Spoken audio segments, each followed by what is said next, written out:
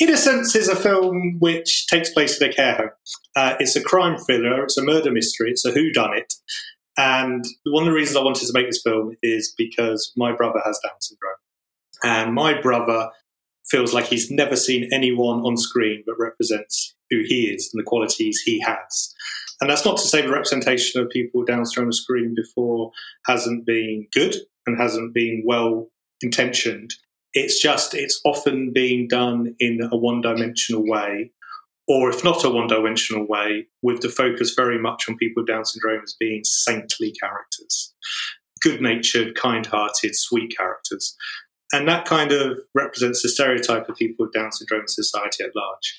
And my brother is something... So he's had enough of that. Yeah, he's had enough of that. I'm a bad boy. I wouldn't go so far as saying bad boy, but there's definitely bad boy elements, which I think arguably, like, we all have, you see, and that's and that's something that I really wanted to kind of get out there to the world, that people with Down syndrome can be good, bad, ugly. They can really kind of go through the whole gamut of human emotions, just like we all can, and they're capable of doing good things and bad things. And I wanted to create a hero or an anti-hero, depending on your moral philosophy once you've seen this film, that had never been seen before in cinema.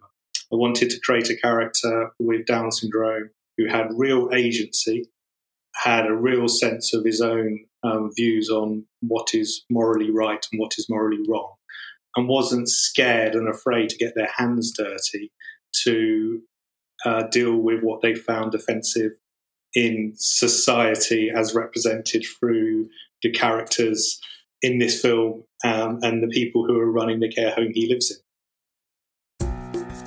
That was a clip from my session with writer-director Ben Reid. Over the last decade, Ben's work has received Emmy, Grierson, RTS and BAFTA nominations and awards.